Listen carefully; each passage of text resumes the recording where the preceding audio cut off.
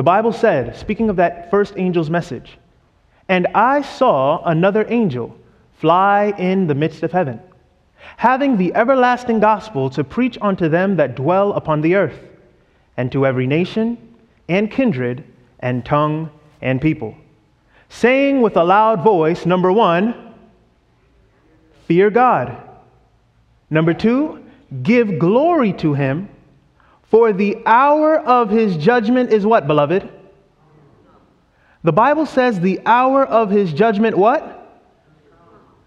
Does anyone know the difference between the first angel's message saying that the hour of God's judgment is coming and the hour of his judgment is come? Talk to me, anybody.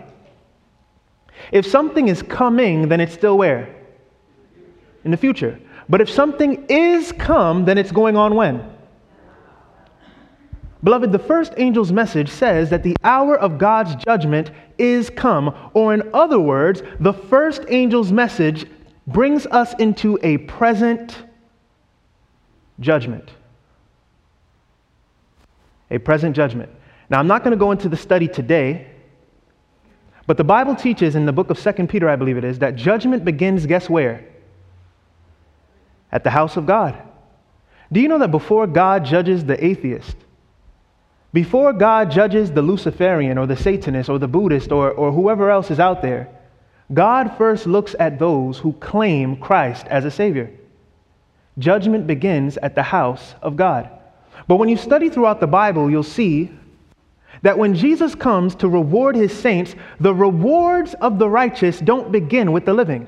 Did you know the Bible says that the dead in Christ would rise, guess what? First.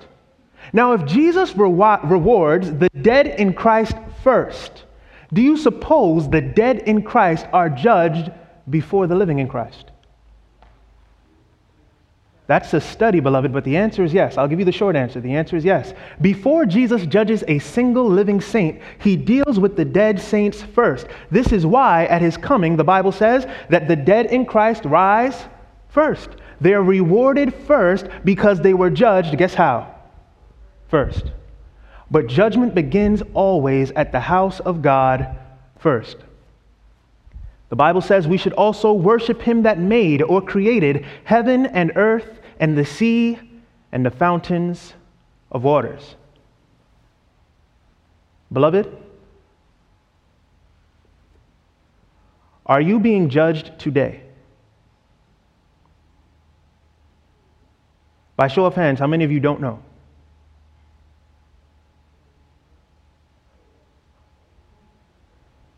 Are we being judged today?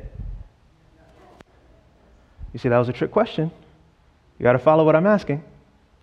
I began by saying that judgment begins at the house of God. Are we the house of God? Do we believe in Christ? I showed you, or we spoke about it rather, that the rewards begin not with the living, but with the dead. The dead shall resurrect first. Isn't that right? So then before God judges a single living person, he must first judge the dead who believe in Christ. Are you alive or are you dead? Some of you look like you might be dead. You're not saying anything. I know the Bible says the dead know not anything. Beloved, talk to me. Are we alive in this room today? So then I'll ask you again, has judgment yet come to any of us? Not yet, beloved, but I'm going to tell you this. This is just a point that I'll put in aside right here. And you could ask me about it later. There is coming a time very soon where judgment will pass from the cases of those who believe that are dead to the cases of those of us who are alive. We've been talking about God preparing a people to do what? Stand. Have we been talking about God preparing a people to stand true to him? Can a dead man stand true to God? Why not? Because he's dead. The Bible says the dead know not anything. That when we die, our love is gone, our hatred is gone, we're not ghosts running around, the dust returns to the ground, the breath returns to God. A dead man cannot stand in the judgment. It takes a living people to do that. So when we're talking about God preparing a people to stand, he's talking about preparing a living church. What kind of church, beloved? Are you his church tonight?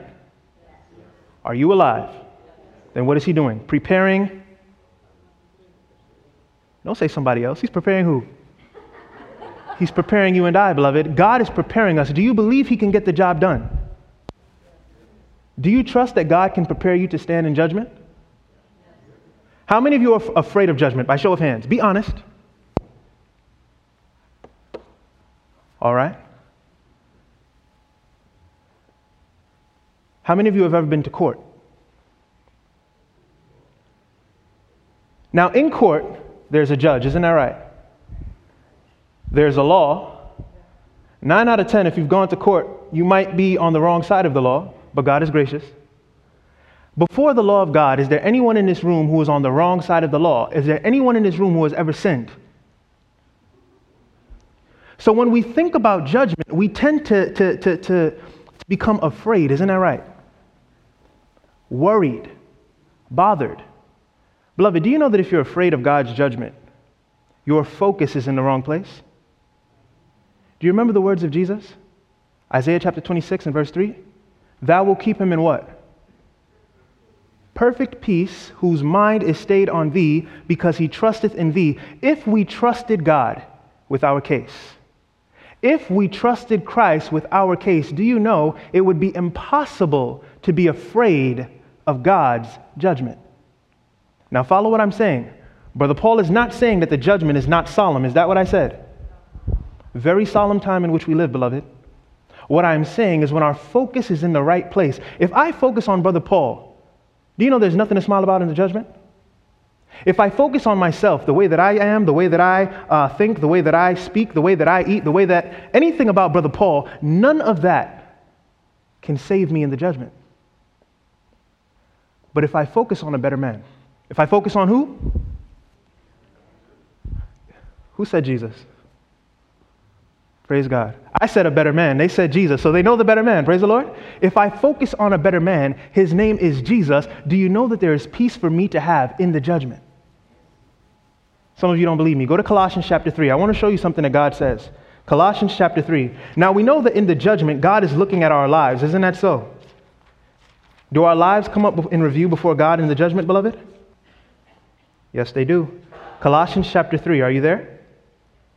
The Bible says this. Catch this. I want you to keep this, beloved, because those of you who raised your hand saying that you are afraid when you think about the judgment, this text right here will give you peace by the grace of God. The Bible says in verse 1 of Colossians chapter 3, if ye then be risen with Christ, seek those things which are above, where Christ sitteth on the right hand of God. Set your affections on things above, not on things on the earth.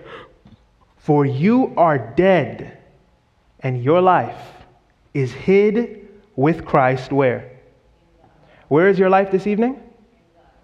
Hid with Christ in God. Verse 4, beloved. When Christ, what are the next 4 words? Who is...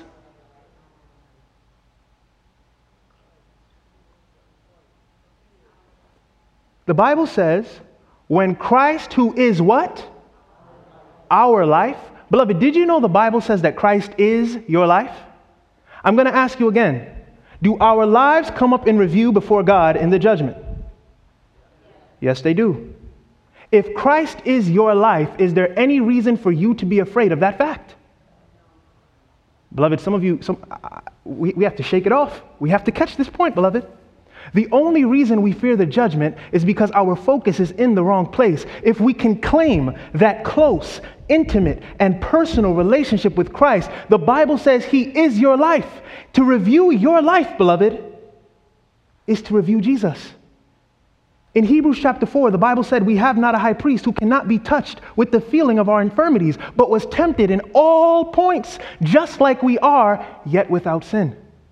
The fact that Christ became us, beloved, Hebrews chapter 7 and verse 26, is all of the foundation we need to come to God in the time of judgment with confidence. Jesus has united himself to us in such a way that it is impossible to talk about the man without talking about us. Did you know that? God's desire by the end of this great controversy is if any man should ever ask Jesus, what does God look like? He wants to turn to you and me and say, here is the patience of the saints. Here are they that keep the commandments of God and have the testimony of Jesus. Beloved, Jesus is so closely united to us, it is impossible to study us without first looking to him. And as our high priest tonight, what I want you to understand that he is doing, Jesus is working in such a way in heaven, where? To make sure that everything his life says about you and I becomes the reality, practical in our experience. Was Jesus righteous? Are any of us? But is Christ our righteousness? Can he make us righteous by his grace alone? Yes, he can. Was Jesus beloved of his Father? Was he God's only beloved Son? Then what does that make you and I?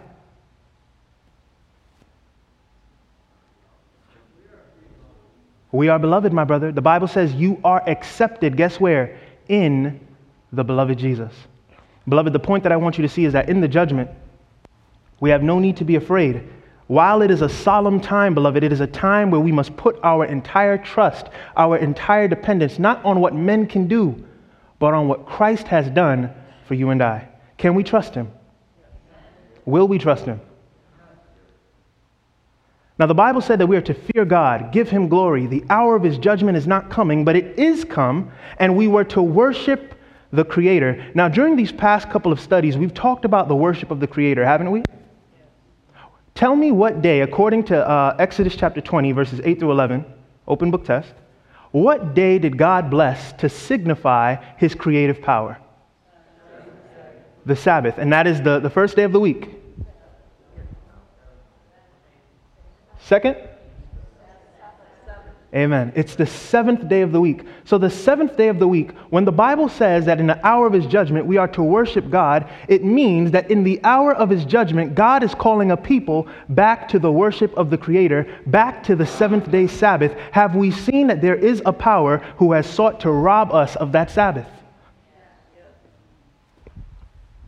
What does it mean to fear God, beloved?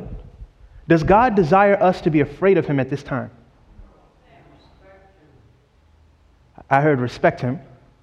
Is that what it means to fear God? Yes. In the book of Genesis, do you remember when Adam had sinned? God came into the garden. Genesis chapter 3. The Bible says that God came into the garden and he asked, Adam, where are you? And Adam said, I heard your voice walking in the garden and I hid myself because I was afraid.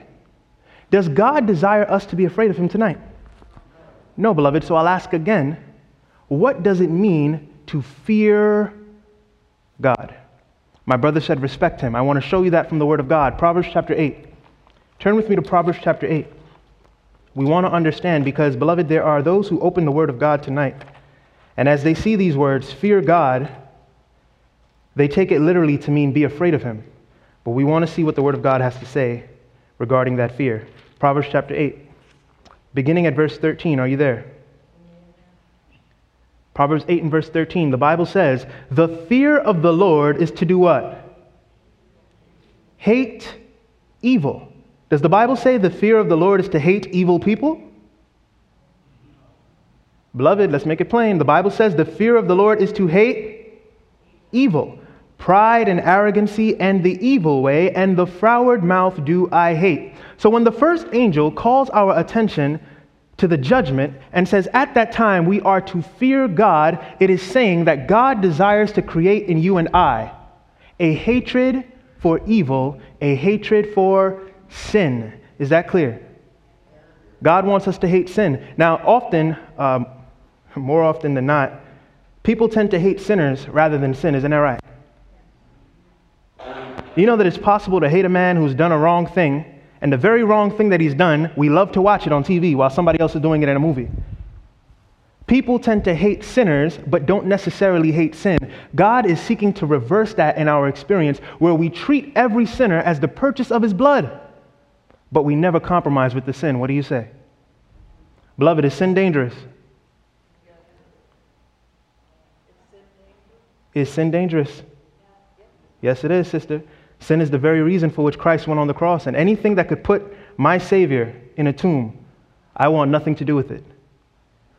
If a man walked into this room, husbands, right now, and began to attack your wife, is that a man that you feel you would be at peace with? Be very honest with yourself. Wives, if a man walked into this room right now and assaulted your husband, is that a man that you could feel at peace with in that moment? No, not naturally. So what happens when sin comes into the picture? Crucifies our Savior on a cross, wounds his precious brow, puts holes in both hands and both feet, drives a spear through his side, and has the audacity to try and keep him in the tomb after that murder. Is sin something that we can have peace with, beloved? God desires to create a hate in us for sin and not for sinners. What do you say? Proverbs chapter 16, we're talking about the fear of the Lord. The Bible says, by mercy and truth, iniquity is purged. And by the fear of the Lord, men do what? Depart from evil. So the first angel's message is calling for people not only to identify sin, but to do what with sin? Depart from it. Now that's the people that are working hand in hand with the Lamb. Think about it. If Jesus is the Lamb of God that takes away the sin of the world, and God is working with a people who fear him that depart from sin, can you see that they're working hand in hand with that Lamb? If Jesus is working to take away the sin, and the people are working to depart from the sin, then both parties are seeking to separate sin from sinner. Isn't that right? Working hand in hand with Jesus. There was a special number of people in the book of Revelation chapter 14 called the 144,000. Do we remember mentioning them? The Bible said of these people that they follow the Lamb. They follow who? The Lamb wheresoever he goes. Beloved, do you know that it is impossible for you and I to become a part of that special number if our experience stops with a dying lamb? Is Jesus a dying lamb today? Did he resurrect? What is Jesus Christ today? He is a living priest. So then our experience has to go from dying lamb and follow him throughout his ministry as a living priest. Is the point clear? That's what it means to follow Jesus. It means to go wherever he is. Psalms chapter 19, another text in regards to the fear of the Lord. In the book of Psalms chapter 19, beginning at verse 9, the Bible says, the fear of the Lord is what? Clean, enduring forever. The judgment of the Lord are true and righteous altogether. The Bible says that the fear of the Lord is clean. So in the first angel calling us to fear God, he is calling us to depart from evil, calling us to hate evil, calling us to be cleansed of sin. Is it clear, beloved? Now we're taking baby steps, but beloved, I promise you, we have to pay attention even to the baby steps right now, because what we're getting ready to talk about in the next few moments is heavy stuff. Heavy stuff. How many of you in this room think that you have the strength to carry what we're about to talk about? Somebody better raise their hand and tell me they have a mighty friend in Jesus. Amen? Jesus Christ is able to assist us. We can do all things through Christ. Yes, my brother. We can do all things through Christ who strengthens us. It's imperative that we see the little steps so that when we get to the bigger steps, Jesus can assist us. What do you say? So we see that the fear of the Lord is to hate evil. Amen? The fear of the Lord is not only to hate sin, but to depart from it. Amen?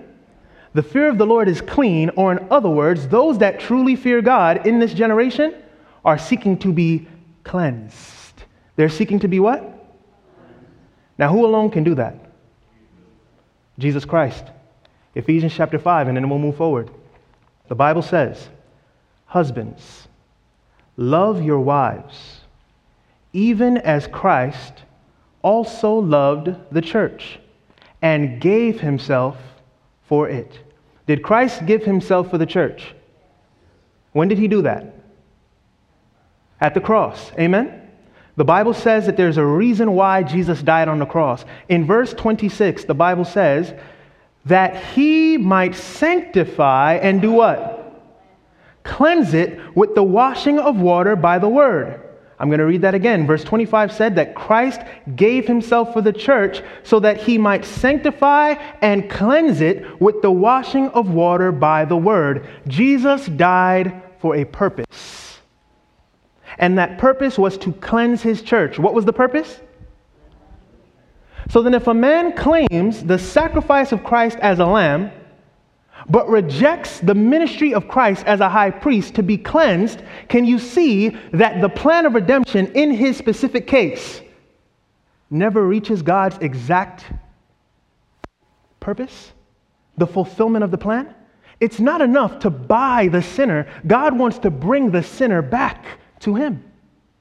So the lamb pays the price, amen? But the priest takes what was purchased, you and I, and cleanses it, preparing a place that it may inhabit the city of God. How many of you have received the blood of the Lamb?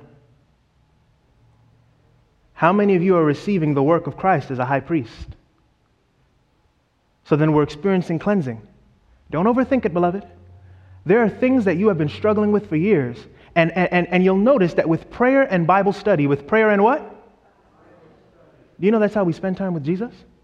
Yes. With prayer and Bible study, putting our hand to the plow, sharing the gospel with others, do you know that things that we struggled with years ago, we begin to realize that when we're tempted with those very same things, the temptation is not as strong. Beloved, I want you to understand, it's not that the temptation has lost strength. It's that by the grace of God, power has been applied to your case in that specific situation. When we're talking about cleansing a people from sin, Jesus is very practical. How many of you would invite people over to your house right now if the home wasn't clean?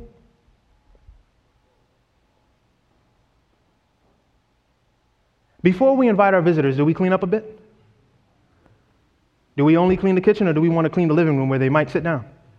We'll clean that too, amen? Jesus is very practical. Now, what about your children? You've just cleaned the house. You're expecting Pastor Rob to come by and have some bread or you know, there are other things, but I love bread. Some other things. He's expected to spend time with you, but the child runs into the house with mud on their shoes. And behind the child with the mud on his shoes comes the 2 or 3 dogs you may have with mud on their paws. And they run all throughout the house. Is that an acceptable place to invite somebody in? So what do? Clean the house. Beloved, I told you judgment begins at the house of God.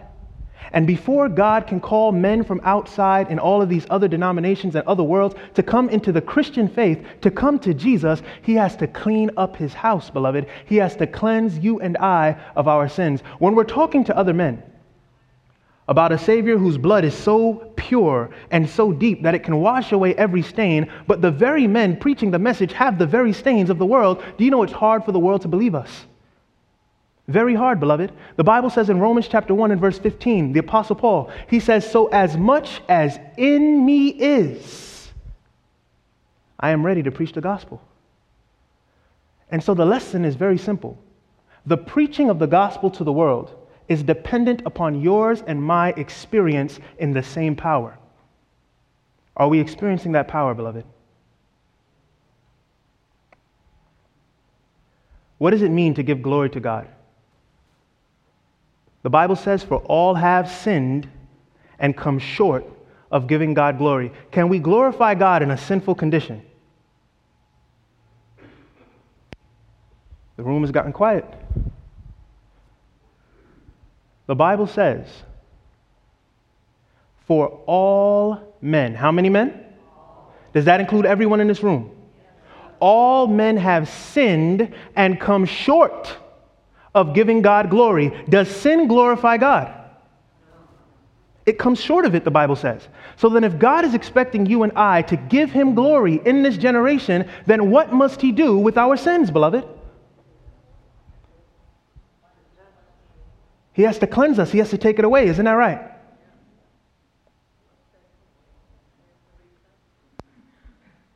Does anybody know what that grenade on the screen represents? Does anybody know what a grenade is? All right, I might have to ask the right questions. Are grenades dangerous, beloved? What about a grenade without the pin? Oh, that's very dangerous. Those are the ones that blow up, isn't that right? Beloved, sin is as an exploding grenade. It's as a grenade with its pin removed. And God is seeking to take that thing away from us because while it hasn't exploded yet, You know, there are things that we do, and we tend to think that because it hasn't caught up with us yet, it's not dangerous. But Jesus understands the nature of sin. The Bible says in Romans chapter 6 and verse 23 that the wages of sin is death. Now, does God desire death for anyone in this room? Not at all. He desires to give us the gift of everlasting life. But in order to give us that gift, beloved, the grenade has to be taken out of our hands. Would any of you let your child run up and down with a grenade with no pin in it? I pray you wouldn't let them run down with a grenade at all. Pin or no pin, amen? It's dangerous, and so Jesus has to take it away. What I want us to see is that redemption is a restoration to the way of God. Redemption is what? To the way of God. The Bible says in Romans chapter 3, as it is written, there is none righteous. No, not even one. There is none that understandeth. There is none that seeketh after God. Now that's interesting. The Bible says that there is none of us, beloved, that seeks after God. By show of hands, how many of you came here seeking the Word of God? Do you know that that's an evidence that the Holy Spirit is working on our hearts even now? No man seeks after God. When we find ourselves, beloved, let me tell you something. Young men and young women my age, I'm 29 years old, seem to find everything and anything else to do with their time. If you talk to them, they'll let you know, I have better things to do with my time than sit down and talk about Bible prophecy. And so when we find ourselves gathered together like this, I need us to understand it is an evidence that the Holy Spirit is quite literally working on our hearts. There is none that seeks after God. They are all gone out of the way. Where did we go, beloved? Out of the way. And they are together become unprofitable. There is none that doeth good, no, not one. The Bible says that because of sin, we have all gone out of the way. And I've said that redemption is the restoration to the way of God. Amen? Now follow the wording very carefully. We have all gone out of the what?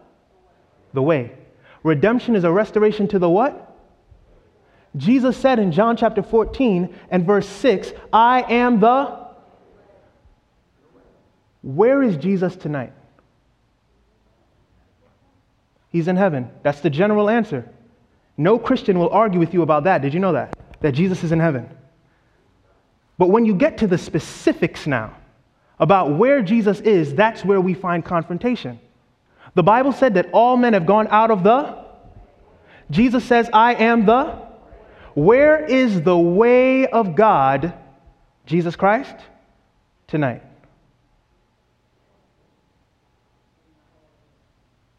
The Bible says in Psalm 77 and verse 13, thy way. Thy what? Who is the way of God? Jesus. The Bible says, thy way, O God, is in, where, beloved? The sanctuary. The Bible says that all men have gone out of the way. Redemption is a restoration to the... Jesus says, I am the... And the Bible says of Christ, thy way, O God, is where this evening? In the sanctuary.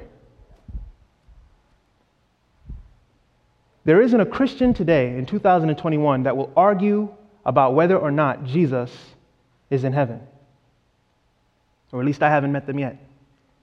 But when it comes to the specific place in heaven where Jesus is, there's a lot of confrontation. Did you know that? The Bible said the way of God is where? In the sanctuary. Does anyone know what the purpose of the Hebrew sanctuary was? Where did we get the slaying of lamb concept from? Where did that come from? Was it not from the Hebrew sanctuary? Do you remember they were slaying lambs? Why don't we slay lambs today, beloved? Talk to me. Get the blood flowing.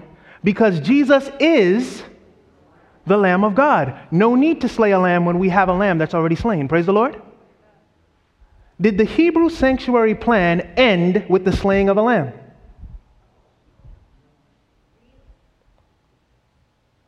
No, beloved. Study the book of Leviticus, and you'll see that in the Hebrew sanctuary plan, which was simply a yearly service that showed you God's plan of redemption, it starts with a dying lamb, but it only ends with a living priest. Jesus has to be both, beloved. I asked you, is he dead today? So then what is he doing right now? Think about it. How serious is COVID-19 to you? Is it serious, beloved? Our lives being lost? Now somebody says, well, I don't know if it's real. Beloved, listen. Our lives being lost. That's serious enough for me. All right? Lives are being lost. Do you suppose Jesus cares about that fact? Why hasn't he returned yet? Because the work of the Lamb was done at the cross. Praise the Lord. But the work of the living priest is to cleanse a people. Are we cleansed yet, beloved? So then the delay in Christ's coming is not something with Christ being tardy. It's a condition of our hearts. It's because the people who claim the Lamb of God have yet to receive the cleansing power of the priest that lives today. In the book of Exodus, chapter 25 and verse 8, did you know the Bible said, let them build me a sanctuary that I may dwell among them. What was the purpose of the sanctuary? That God may dwell among us. Do you know that the gospel is so simple? Jesus wants to be close to you and I, beloved. He wants a close, intimate, personal relationship. He said, build the sanctuary for one purpose, that I may dwell among them. And when you study the gospel according to the Apostle Paul, you'll see that those words among them actually means Jesus wants to dwell within. Now, it's interesting that God would say, I want to dwell among them. I want to draw near to them. What was it that separated us from God? Does anybody have a Bible text to verify that? Isaiah chapter 59.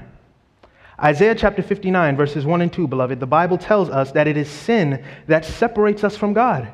So when God instituted the sanctuary service as shown to the Jewish nation, his intention was to remove the thing that separates us from him. Isaiah chapter 59, are we there? The Bible says in verse 1, behold, the Lord's hand is not shortened that it cannot save, neither is his ear heavy that it cannot hear, but your iniquities have separated, has done what? Separated between you and your God, and your sins have hid his face from you that he will not hear. So when God instituted the sanctuary service, which was a yearly unfolding of the plan of redemption, the entire purpose was to remove the thing that separates us from God so that he could draw near. What was the thing that separated us? Sin. Now, if you study Psalms 121, verses 1 through 2, the Bible says, I will lift up mine eyes to the hills. From whence cometh my help? My help cometh from the Lord. But then in Psalms chapter 20 and verse 2, the Bible says that the Lord actually sends help. The Lord actually sends strength from his sanctuary. Do you know that it is impossible as a Christian to stand in the power of God in our generation and to deny the fact that there is a sanctuary from which Christ is working this evening? If we accept the Lamb, amen. But because we have a living priest, beloved, do you suppose we ought to also accept him? On our screen, we have a depiction of what the Hebrew sanctuary looked like. There were 6 articles of furniture, specifically, divided into 3 specific places. The first was known as the outer court. The second was known as the holy place. And the third was known as the most holy place. Does anybody know why God decided to split up the sanctuary into 3 parts? Does anybody know? It was symbolic of the fact that the plan of redemption has not one phase, but guess how many phases, beloved? Phase 1 we call the outer court. Phase 2 is known as the holy place, and phase 3 is known as the most holy place. Have you ever heard the terminology, 3 strikes and you're? Is God seeking to end the work of Satan in our generation? Is he seeking to win the great controversy war that began in heaven? Can God do that with only 1/3 of the plan? Now I'm speaking respectfully, beloved. Who gave us the plan? Does God intend to use every part of the plan that he gave in the Bible? So then we need not 1/3 of the plan, not 2/3 of the plan, but 3 strikes and the devil is out. Say that with me. 3 strikes, do we want to understand the entirety of God's plan? Do you know that the majority of the Christian world today is fighting the devil with only 1/3 of the plan? Only 1/3 of the understanding. They accept the Lamb who died at the altar of sacrifice. They accept the Lamb as he resurrected, symbolized by baptism and the laver, but they know nothing of a holy place or of a most holy place experience with Jesus. Are we aware of all three phases and our need of them tonight? Beloved, we're talking about start, middle, and guess what? Finish. A complete system of truth. Altar of sacrifice, the laver, the 7-branch candlestick, the altar of incense, the table of shewbread, and this last article is called the Ark of the Covenant. All 6 articles of furniture in the sanctuary given to the Hebrew nation were designed to show how God desires to restore his way in his people. Thy way, O God, is in the sanctuary. Jesus says, I am the. Romans says, all men have gone out of the. And the way we get back is highlighted for us in the sanctuary. Now on the cross, the Lamb of God was sacrificed. Praise the Lord. Jesus said 3 very famous words. Does anybody know what those 3 words were? It is finished. Now when Jesus said the words, it is finished, do we know what he was talking about? How many parts to the sanctuary, beloved? 1? 3. So then when Jesus said it is finished, was he saying the entire plan was done right there?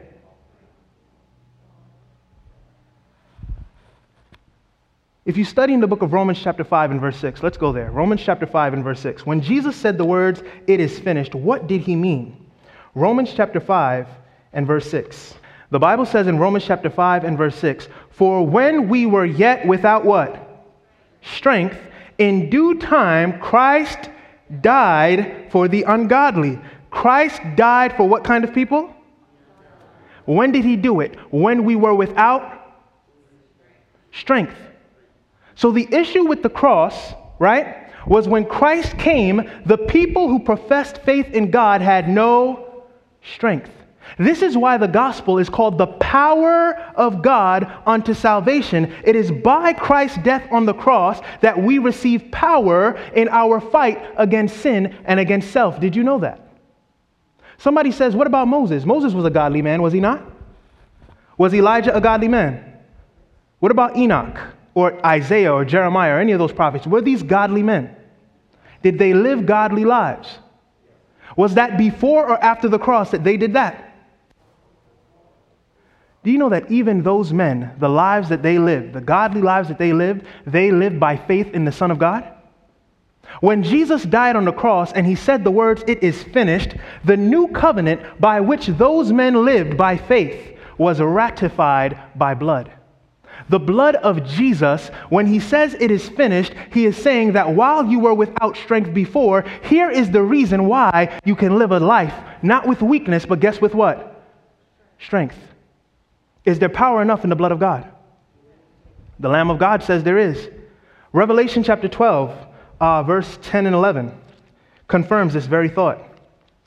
Revelation chapter 12, speaking of that war in heaven, beginning at verse 10, the Bible says, after the dragon was cast out, that old serpent called the devil and Satan, the Bible says, and I heard a loud voice saying in heaven, now is come salvation and strength, and the kingdom of our God and the power of his Christ. Verse 11, and they overcame him by the blood of the... Who is the Lamb, beloved? When was his blood slain? At the cross. So the Bible says that strength came to those who had no strength at the cross with the shedding of the blood of the Lamb. So when Jesus says it is finished, while many of the Christian world take those words and use it as shutting down the rest of the plan, what he was saying was the power necessary, the provision necessary. And beloved, let me tell you, it is effective provision. All of it was made possible by that sacrifice. When Jesus says it is finished, he's not saying, all right, I died here, never mind everything else that I gave to you because I didn't know what I was talking about, is it? No. He is saying the power that we lacked, he has now supplied. We can follow him by faith because of the power we find there at the cross. Burdens are lifted at Calvary. The burden of those words, it is finished, beloved. Think about it. Whatever burden it is that you're struggling with right now, whatever it is, too big for you, immovable, you've been dealing with it for years. Jesus says that burden is lifted, guess where? At Calvary. He says it in even better words. He doesn't say burdens are lifted. He says that burden, it is finished. If we trust Jesus with the burdens we have, beloved, there is strength enough today to help us walk in a better life. His work on earth as a lamb. Now, did Jesus stay dead? Do you know that this second piece of furniture in the outer court, known as the laver, was always filled with water? And water in the Bible is what is used for baptism. Isn't that right?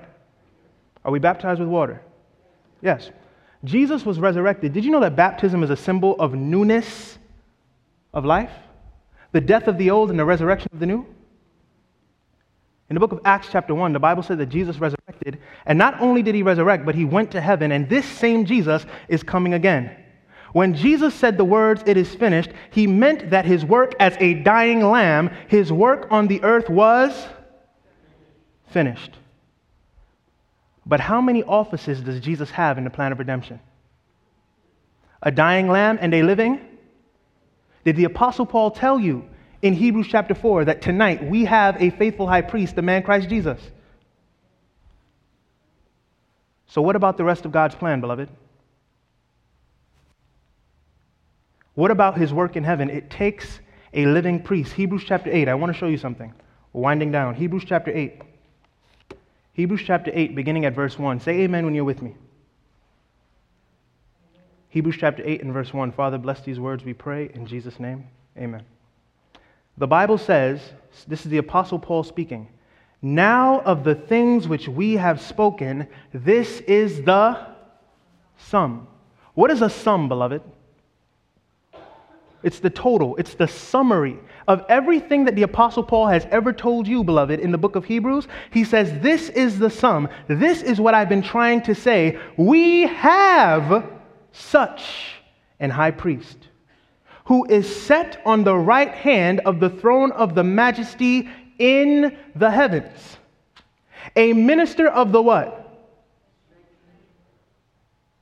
No, that word, is that word in your Bible? What does it say? It says a minister of the sanctuary and of the true tabernacle, which the Lord pitched and not man. The Apostle Paul says, you can read Hebrews, 1 Corinthians, 2 Corinthians, Romans, Ephesians, Philippians, Colossians. You can read everything I've told you, but if you read these things and you miss the sum of what I'm trying to tell you, the fact that we have a high priest in a sanctuary in heaven tonight, then why did you read what I wrote? When I wrote the book of Romans, I wanted you to see one thing. When I wrote the book of 1 Corinthians and 2 Corinthians, I wanted you to see one thing. The sum is that we have such an high priest in heaven today, a minister of the sanctuary. His name is Jesus. And in Hebrews chapter 3, the Apostle Paul tells us concerning Christ, beginning at verse 1, "Wherefore, holy brethren, partakers of the heavenly calling, consider." Do what? Consider the apostle and high priest of our profession. His name is Christ Jesus. How does God's priestly ministry, how does Christ's priestly ministry affect us tonight? Is that an important question? Are you aware that the death of the Lamb affects you? Are you aware that the ministry of a living priest also affects you? How does it affect us? Is that a good question? Do you know that the sanctuary is not just an old Hebrew relic? It actually shows us the path of Christian development. The Bible says that Christ, the responsible party, must die, and so Christ becomes the responsible party, and he dies. But in Galatians 2 and verse 20, the Bible says, "I am crucified," guess what? With Christ. Were we crucified with the Lamb of God? Were we buried with the Lamb of God? Do you know that the Bible says that even baptism is a symbol that we have followed him into newness of life? The Bible says that that 7-branch candlestick. Now, what do you get from candles, beloved? Light. Do you know the Bible says that you are to let your light so shine before men that they may see your good works and glorify your Father which is in heaven? So the 7-branch candlestick actually tells us of evangelism in the Christian life. We were crucified with Christ.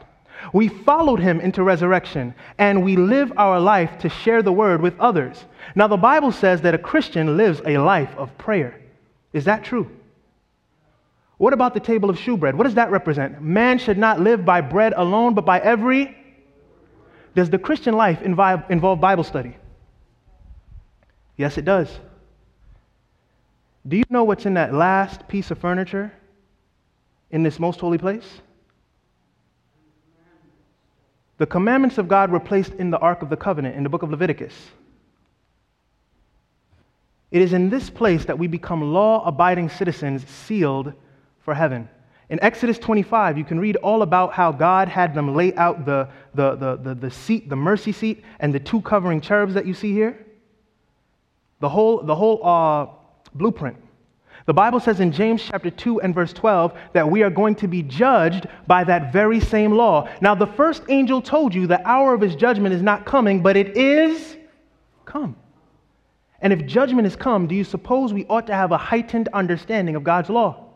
And not only of the law, but guess what? The lawgiver, Jesus Christ. The Bible says in Ecclesiastes chapter 12, verses 13 through 14, that the whole duty of man, the whole reason for why we were created, is to fear God and keep his commandments. Christian experience, beloved, right there in the sanctuary. In Proverbs chapter 4, the Bible says, the path of the just is as a shining light that shines more and more unto the perfect day. We begin with the crucifixion at the cross, but it shines more and more and more and more unto the perfect day where Christ has a people prepared to stand. Now, question. If all that I've said here is true, why haven't most Christians heard of this, what we're talking about? Most Christians hear about the sacrifice of the cross, amen? But most Christians hear nothing about a high priest in heaven. Why have most Christians not heard what Brother Paul is talking about right now? Is that a good question? Beloved, we're closing. I need you to be with me. Is it a good question?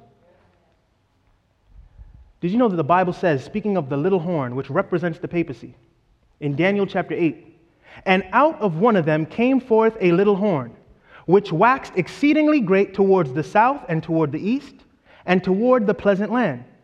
Yea, he magnified himself even to the prince of the host, and by him the daily was taken away, and the place of the sanctuary was cast down. The place of the sanctuary was what? The place of the sanctuary was what? Why is it, Brother Paul, that in most Christian denominations, the sanctuary teaching has no place amongst professed Christians? The Bible says there would be something called the little horn power. It is also known as the beast. It is also known as the whore. It is the Vatican, beloved. It is the Roman Catholic Church. But the Bible said, speaking of it, that they would throw down the place of the sanctuary. Then I heard one saint speaking, and another saint said unto that certain saint, how long? What is the question? How long shall be the vision concerning the daily sacrifice and the transgression of desolation, to give both the sanctuary and the host to be trodden underfoot? How long is God going to allow this power to take the sanctuary truth and keep it under his foot so that Christians don't understand anything about what we're talking about? The Bible says, and he said unto me, unto 2,300 days, then shall the sanctuary be cleansed. Now, interestingly enough, we're closing right now. Baptist scholar by the name of John Gill has this in his commentary on Daniel chapter 8 and verse 14. He said, these 2,300 days may be considered as so many years. 2,300 days, 2,300 years, which will bring it down to the end of the 6th millennium, or thereabout, when it may be hoped that there will be a new face of things upon the sanctuary and the church of God, and a cleansing of it from all corruption in doctrine, discipline, worship, and conversation. John Gill, Baptist scholar, is simply saying that at the end of the 2300 days, what Christians should be expecting is a restoration of the truth concerning the sanctuary of God. Now, I told you that the little horn power cast down that truth. Did you know that the sacrifice of Christ, represented by the altar of sacrifice, was replaced by the doctrine of penance? What is it that makes us reconciled unto God? Is it the works that we do, or is it the sacrifice of Christ? The sacrifice of Christ. But along came a power, a church, that said the sacrifice of Jesus wasn't enough. We needed to do penance. Did you know that baptism was also cast down and replaced by sprinkling and something known as infant baptism? History will teach you that the Word of God was also cast down and replaced by unbiblical traditions. Christ's mediation was cast down and replaced by the confessional booth. The light of the church was cast down because they were persecuted for 1,260 years, known as the Dark Ages. If it's a dark age, beloved, do you suppose there is any light? No. And we know that the law of God was also cast down because the papacy thinks to change times and laws. Have we covered that through our studies? The entire sanctuary truth that we're talking about right now was literally cast down by that power. Can you see it? But the Bible said that this truth would be restored. It would be what? Here's our last slide, beloved. In the 1300s, God had a man by the name of John Wycliffe. And John Wycliffe was the man who gave the Word of God back to the people in Europe in their native tongue. Has anybody ever heard of the man John Wycliffe? If you were a follower of John Wycliffe in his day, you would be known as a Lollard. Do you know that the Lollards were persecuted as a cult by Roman Catholics in those days? In the 1400s to the 1500s, God had a man by the name of Martin Luther, who represents the Lutherans. And Luther restored the article of furniture known as the altar of sacrifice. Luther said penance is not what we live by. The just shall live by faith in the Son of God. And so what we're seeing is that throughout Protestantism, throughout the persecutions and everything that was going on, God is slowly but surely restoring the sanctuary truth.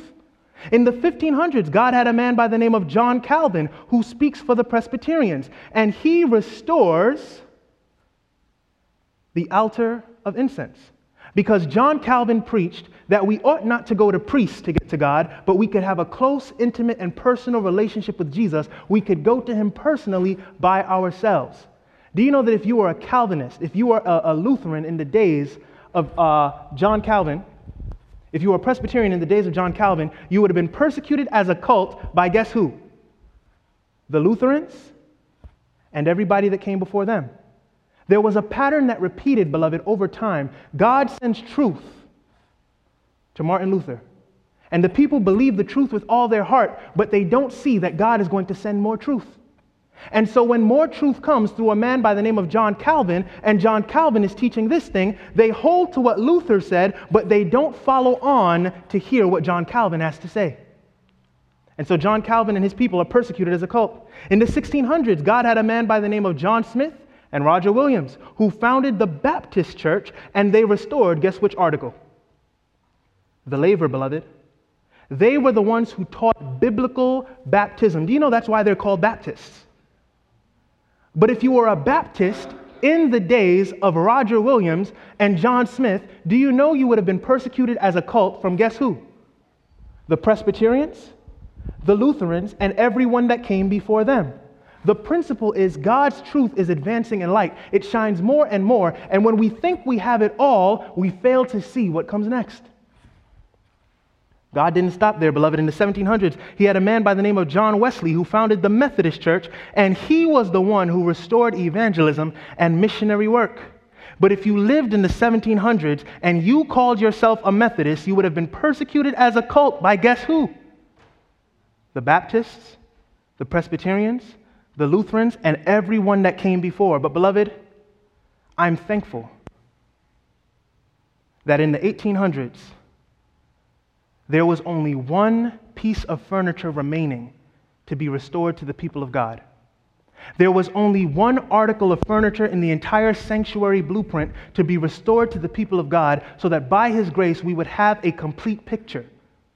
In the 1800s, God rose up the Seventh-day Adventist movement, restoring the final piece of furniture and the law of God that was contained in it. Now, what's interesting about Seventh-day Adventists, beloved, do you know that Seventh-day Adventists, we didn't start off with that name. The name Seventh-day Adventist didn't exist until the year 1863. But Adventist, the word Adventist means those who believe that God is coming soon. Do you believe that? Then do you know that you're an Adventist even if you're not calling yourself a Seventh-day Adventist? We'll get to that on Sabbath. Seventh-day Adventists were a combination of people. Among our number, there were people that were Methodists. There were people that were once Lutherans. There were people that were once Presbyterians, people that were once Baptists. Beloved, Seventh-day Adventists represent a team.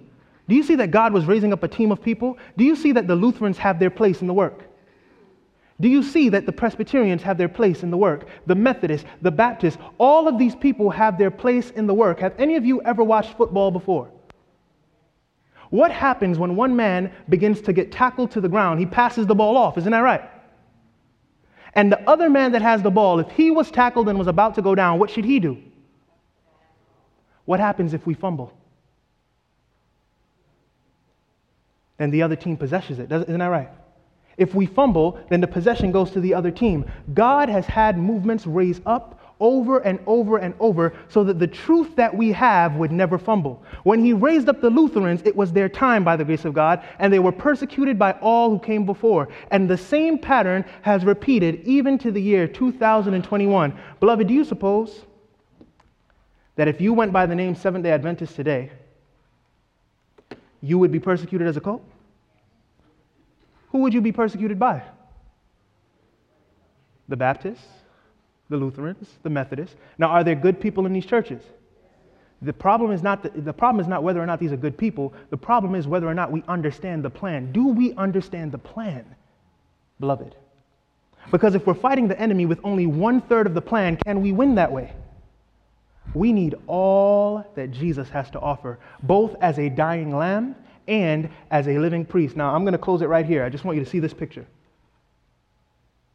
Do you know that at the end of what the Bible called the Day of Atonement, the priest who symbolized Jesus Christ was supposed to come out of the sanctuary and place his hands on the head of something called a scapegoat? The scapegoat was symbolic of guess who? Satan. Now, why would the sanctuary have a depiction of Jesus putting his hands on the head of a scapegoat? Do you remember in Genesis 3:15? When Jesus promised that He would put enmity between thee and the woman, between thy seed and her seed, it shall bruise thy heel, but that He would bruise your head. Jesus promised that He would bruise the head of Satan. And He does that, beloved, not with 1/3 of the plan, but with all 3 parts. He does that, beloved, not just as a dying lamb, but as a living priest. We need Jesus in both of His offices tonight. Have we received the blood of the Lamb of God? Do you know that that blood has power to cleanse you from sin? And the only person who can do that today, His name is Jesus. He is the living priest. He is our advocate with the Father. There is no need to be afraid of judgment when Jesus is your lawyer, beloved. There is no need to be afraid of judgment when Jesus is your close, intimate, and personal friend. I am appealing to you right now because if you've missed anything else that I have ever said, I want us to see that in His sanctuary, God is designed not to be far from us, but to draw near to you and I. Do you know that Jesus actually cares? Men can pretend. Jesus does not pretend, beloved. Jesus actually cares. And if you doubt that what I'm saying is true, go back to your Bible and study what happened in John 3:16. Study what happened in 31 AD. Study what happened on that cross, beloved. See what God's thoughts are towards you. Thoughts not of evil, but thoughts of peace, to bring you and I an expected end. And see for yourself the value of your soul.